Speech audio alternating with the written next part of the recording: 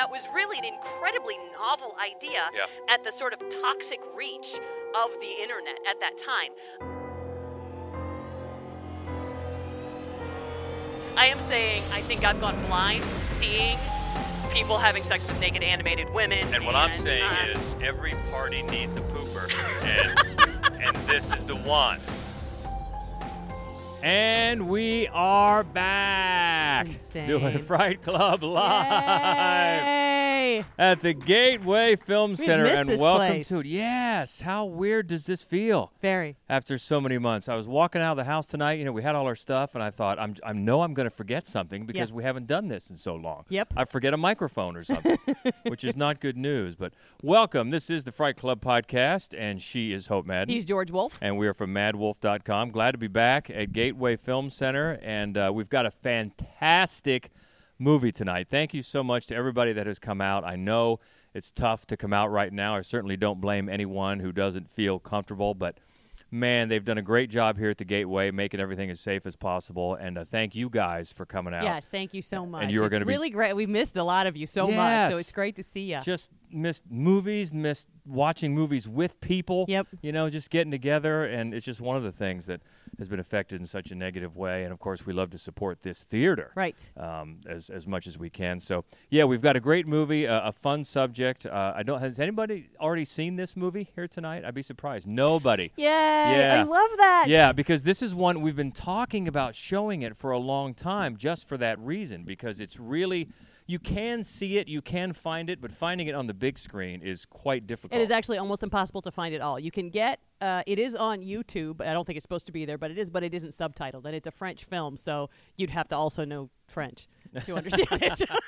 So I'm super excited. Although, you know that what? Chris I think got you'll this for see us. this is a movie that probably could work on you, even if you didn't understand. Yep. It's that visually oriented, and it's called Fears of the Dark. In our animated countdown tonight, we're finally getting to our favorite animated horror, but we don't want to get away from ourselves. We've been gone. We've been separated for months. What's happened? What's going on? Well, the last Fright Club that we did, actually, yeah, that's true. I wanted to just thank, before we jump into that, Jamie Ray. Jamie Ray had us on his podcast, Fave 5 from Fans, and we did a topic that you and I were super pissed we never thought of doing on our own podcast, Horror Hometowns, which was a very cool idea. It was. We just ran down our favorite cities that are like, Bodega Bay, the Birds. We just went through all the best cities in horror movies, and that was super fun. It was very nice of him to have us on.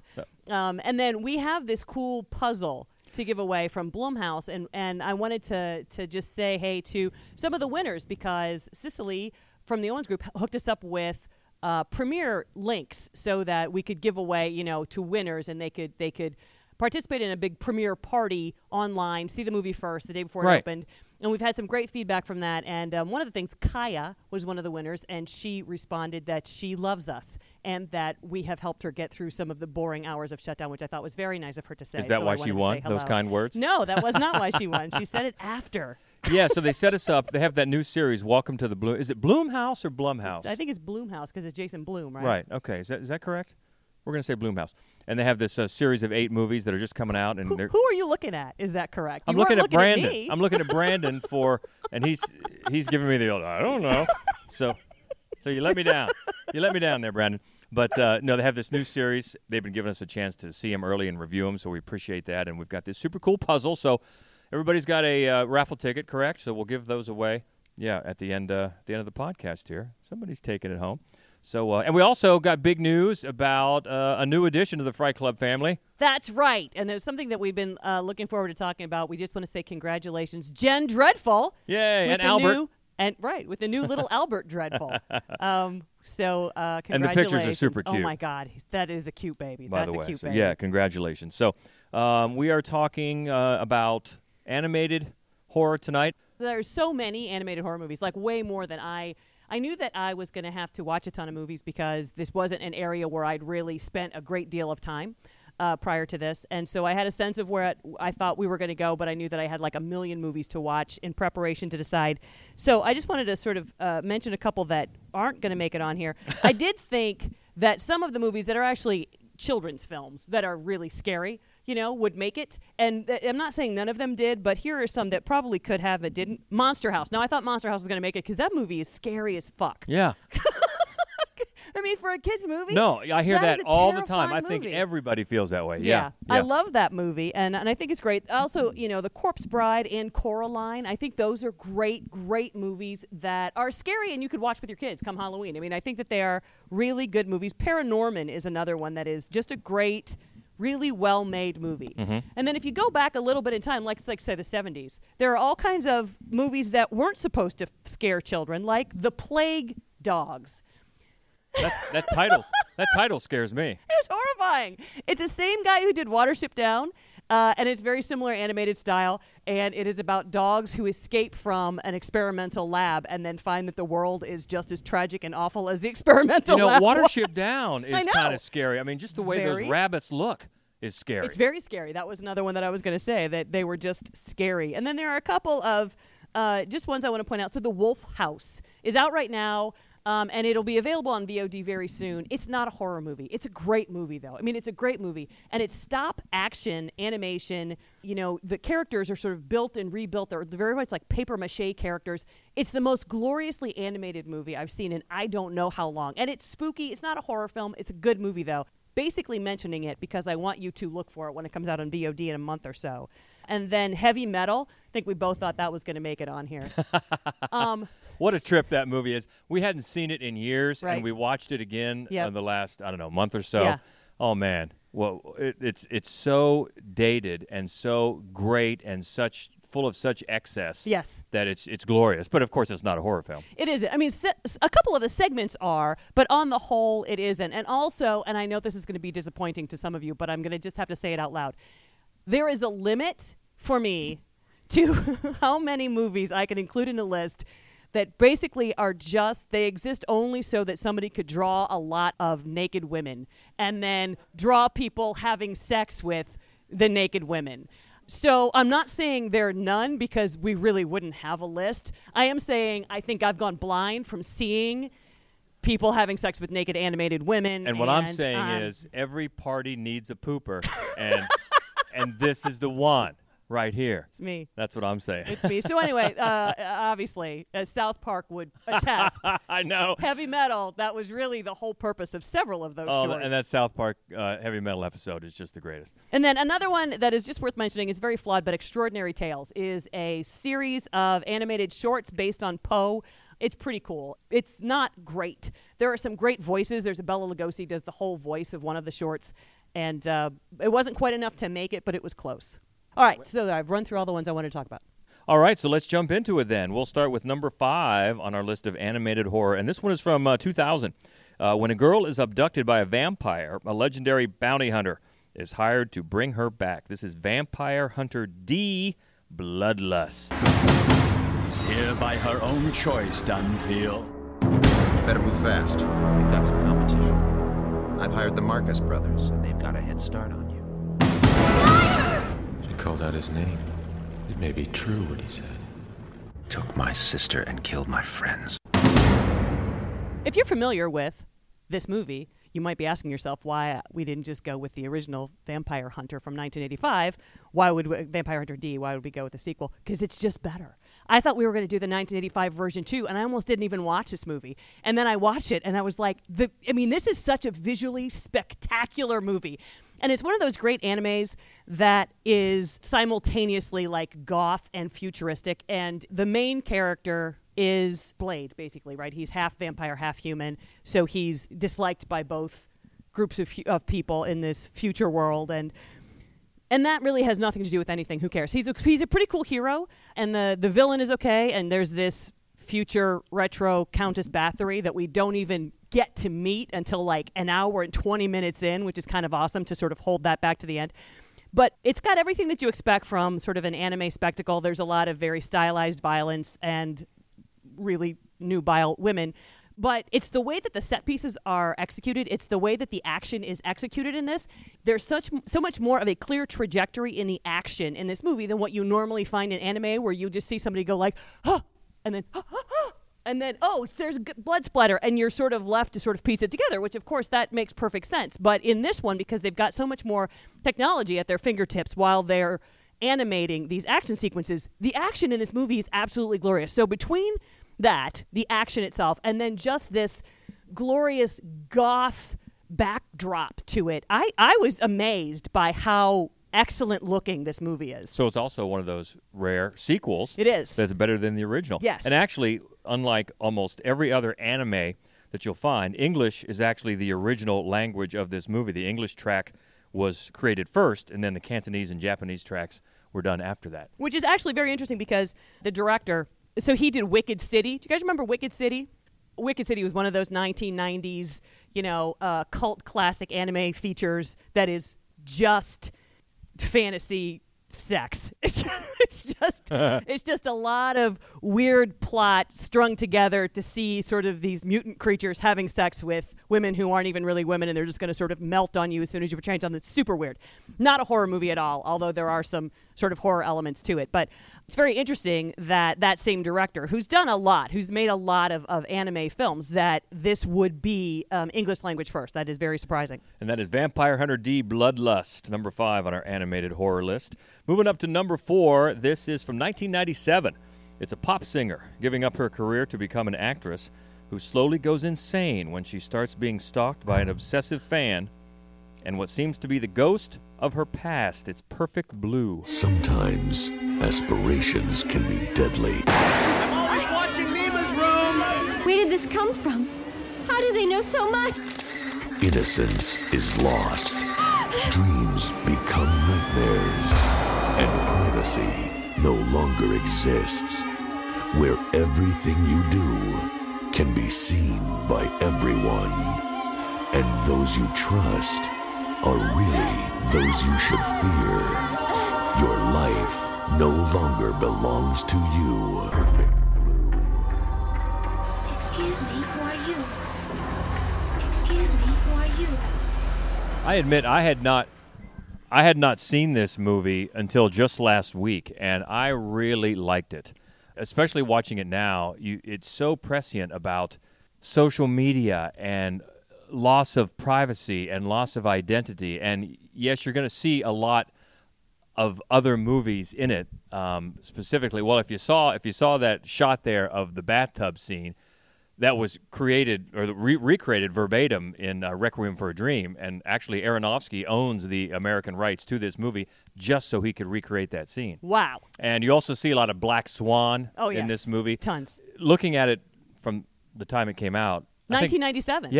I think it's incredibly influential and incredibly smart and tells a pretty good story. Yes, it has some ups and downs as far as the narrative goes, but I really liked it. No, I think so too. It doesn't date super, super well, but that's unfortunate because a lot of what it touches on, as you said, other filmmakers have drawn from.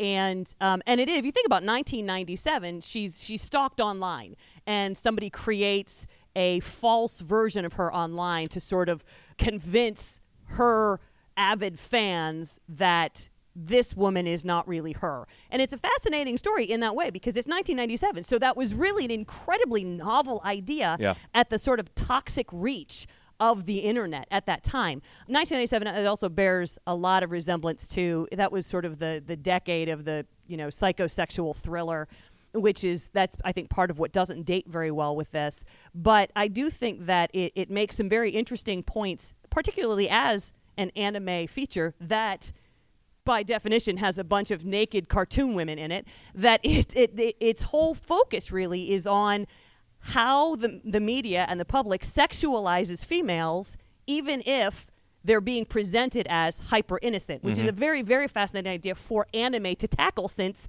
that's all they ever do. Anime is, one of the reasons that the first Vampire Hunter D always got under my skin is because the opening sequence is this badass, murdering woman who is dressed like a child, and all we see every time she runs is her underpants. And I just think, why is that even necessary? And so I thought that the way Perfect Blue addressed that, it was provocative. Anyway, I don't think that they really answered any of the questions necessarily that I brought up, but I thought it was very interesting that they tackled it. This is based on a novel and the director is Satoshi Kon. And it was originally conceived as a live-action feature, but then a lot of the backers pulled out in pre-production, so they just changed it to anime. Well, it's interesting because there are some things that I think, because it is a movie about is she crazy, is she not crazy, there are some things that you can execute via animation that would be hard to do live action. I think they take advantage of that in this movie. Yeah, really enjoyed that one. Perfect Blue from 1997, number 4 on our list of animated horror. Moving up to number 3, this was just from a couple of years ago. 4 years ago. Several groups of people try to survive a zombie pandemic. What? That unleashes itself in downtown Seoul. Seoul Station.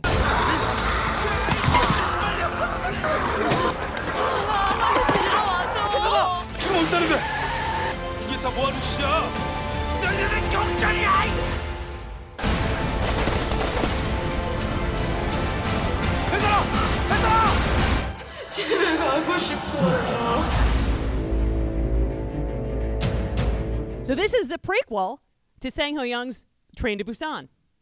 He made this movie first, and then a couple of years later, he made The Glorious Train to Busan, which we showed at Fright Club a few months ago.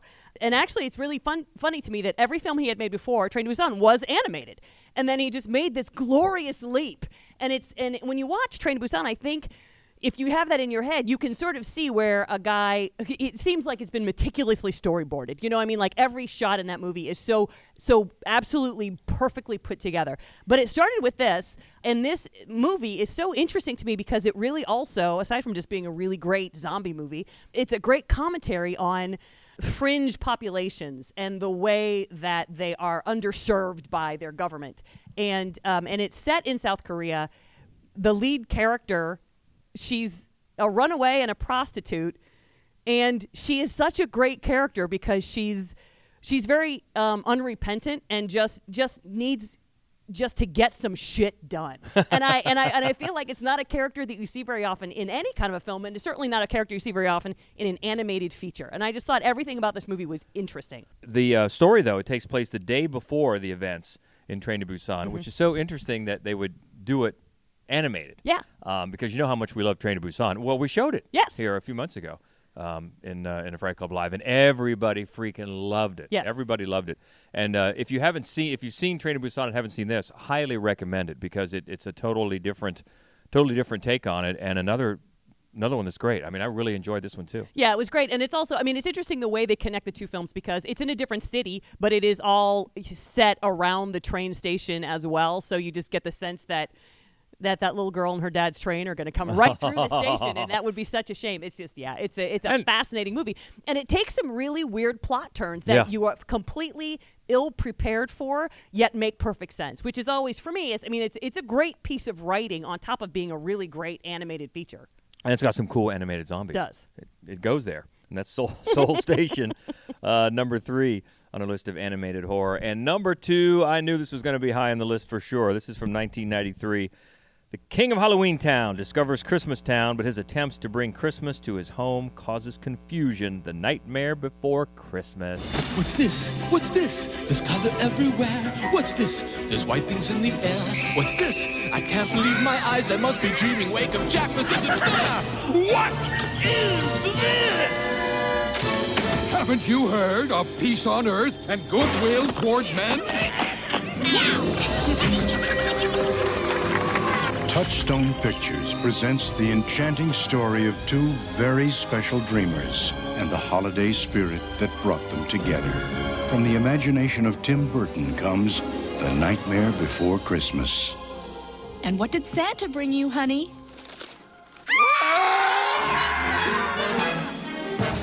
This is so great, and they always say, from the imagination of Tim Burton. He did not direct this. No. But he did write it, and it's based on a poem that he wrote when he was a Disney animator in the early 1980s, and he has said that he was inspired to write that poem after seeing a Halloween merchandise display in a store being taken down and replaced by a Christmas display. Interesting. But he did not direct it. It's Henry Selick. Yeah, who did this. Coraline. Yeah. And James the Giant Peach. And which you can see in the style of animation, for sure. Yeah, for sure. And it's not a scary movie, and it's not really a horror movie, but it's like, is it every horror fan's favorite animated film or no? I was just mentioning earlier, I have pajama pants from this movie. And I have no sense of whimsy at all. Absolutely none. I think that everything about this movie is so amazing. I love how much Danny Elfman, the singer, sounds like Chris Sarandon, the voice. They sound exactly alike. It was a perfect match. Well, according to a lot of things that you read, that's why Chris Sarandon got the role. Nice. It fits just perfectly. And also, it's a shame, but originally Vincent Price was cast as Santa Claus. Yeah. And they did do some tracks, I guess, but he was so of ill health at that time, and they just couldn't use any of them. Well, Tim Burton loves him, some Vincent Price. Yeah, for sure. But how classic would that have been? That would have been just perfect. It would have been. But, I mean, even though I know that I wasn't allowed to take our niece to see it because my sister asked me would it scare her, and I remember thinking back to Lock, Stock, and Barrel. Love. We have so many Lock, Stock, and Barrel Christmas decorations, I can't even tell you. They're great. And when they kidnapped Sandy Claus to take him to Oogie Boogie, I thought to myself, no, that's pretty scary, actually. Mr. Oogie Boogie, that's a scary character. And you think to yourself like a little kid watching the potential horrible Oogie Boogie with worms in him and shit, and he's got Sandy Claus. I thought, yeah, we decided we weren't allowed to take our niece to see it because, it isn't a scary movie. It isn't a horror movie. But like so many things of Tim Burton, it just embraces the love of horror. Yeah, and it's so much fun, and there's great songs, and it's nice that over the years, I guess, they have attempted to broach the idea of sequels, and Tim Burton has been very protective as to not ruin the, in his words, purity of it. That's interesting because Tim Burton's clearly a whore. I don't know if you guys saw Dumbo, but whore. But it's nice to just let it, let it stand there, just let it be. It is, which you don't see much anymore. No, and I'm very, very happy that he has, because it would be so hard to improve on that movie. It's basically perfect. Yeah, it's so great. A Nightmare Before Christmas, number 2 on our list of animated horror, and that takes us up to number 1. What could it be? The one we're going to see tonight. So excited that no one has seen it, and we're going to see it tonight. And by the way, especially since no one has seen it, if you want to come down after and give us your thoughts, we would love to have you on the podcast because this is very exciting. This is from 2007. Several scary black and white animated segments in different styles appeal to our fears of the dark.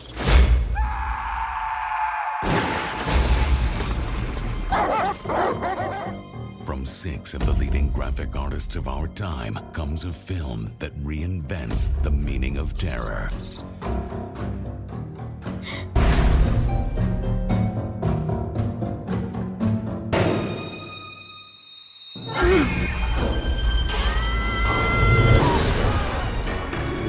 Fears of the dark.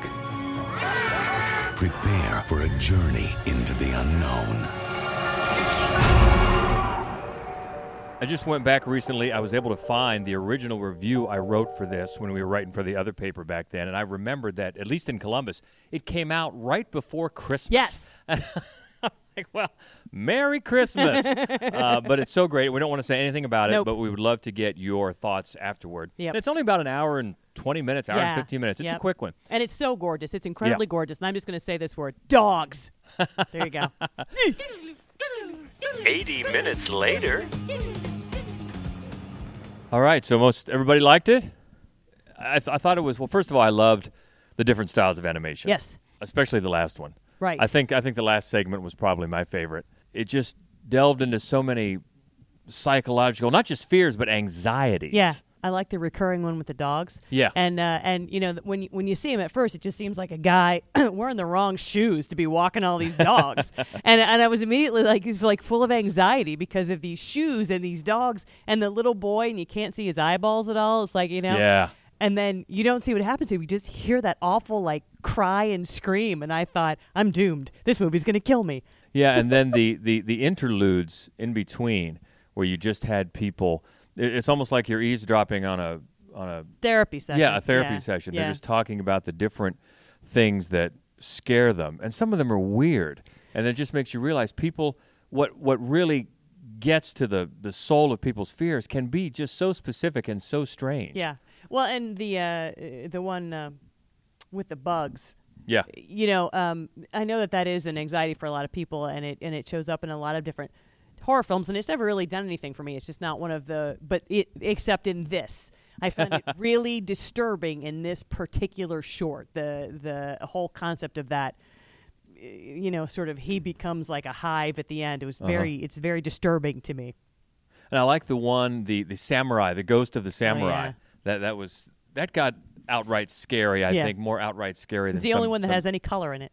Yes. Yeah. Yeah, that's one that I've always come back to because after we reviewed it back in 2007 and had that limited run, I believe here at the Gateway, really never heard about it again. You just never hear much about it. And we did it. We talked about it in our anthologies podcast, but I never saw it on the big screen before, so that was very fun to see. It was great, and we can't thank you guys enough for coming out. Really, we didn't know what kind of a turnout we'd get tonight. Again, totally understand anybody who didn't feel right about coming out, but we thank you. We thank you a lot for coming out. I'm glad you enjoyed the movie. So looking ahead, next month we hope to be back here, if all goes well. Right. We'll be back here for the November edition of Fright Club Live. Don't know the movie that we're going to show yet or the topic, but we know we will show our movie, Godspeed, in all of its 9-minute gloriousness. Yep. This will have its world premiere at Nightmares Film Festival next week, the 21st through the 25th.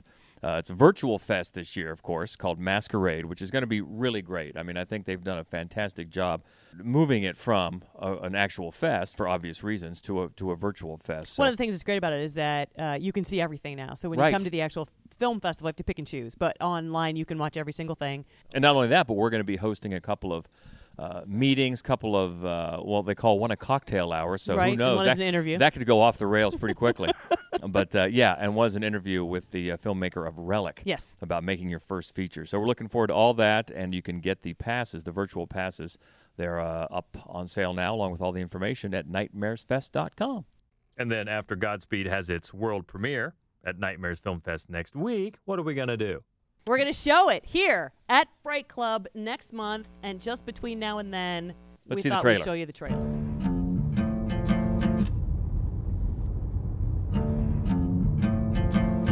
She believes in his dreams. She knows he can make it on his own. If he was a girl, and it was the father driving cross-country to take care of the filthy, manipulative psycho, that would be fine, right? She just needs to handle this one problem first. I should kill the mom, too.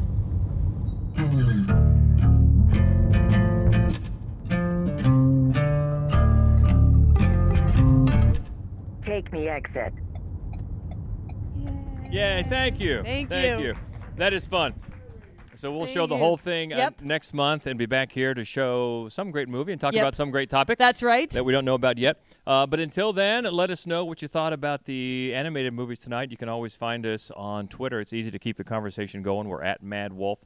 Also on Facebook and Instagram, it's Mad Wolf Columbus. And the main website where you can find all of our written reviews for pretty much every movie that we can cover, as well as our other weekly podcast called The Screening Room. That's all at madwolf.com. One quick thing. Yes. I want to say, we before this started, we were talking a little bit about Richard, and we were talking a little bit about werewolf movies. If you get the opportunity, we both really enjoyed The Wolf of Snow Hollow. There you go. Latest from Jim Cummings. Have you seen that? Yeah, it's so much fun. It's super fun. And it's so good. It's so funny. It looks gorgeous. And that's out right now, so highly recommend that.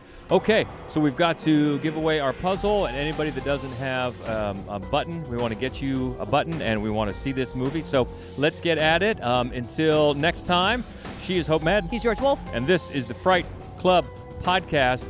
Hi, this is Ben Young, director of Hounds of Love. Stay frightful, my friend.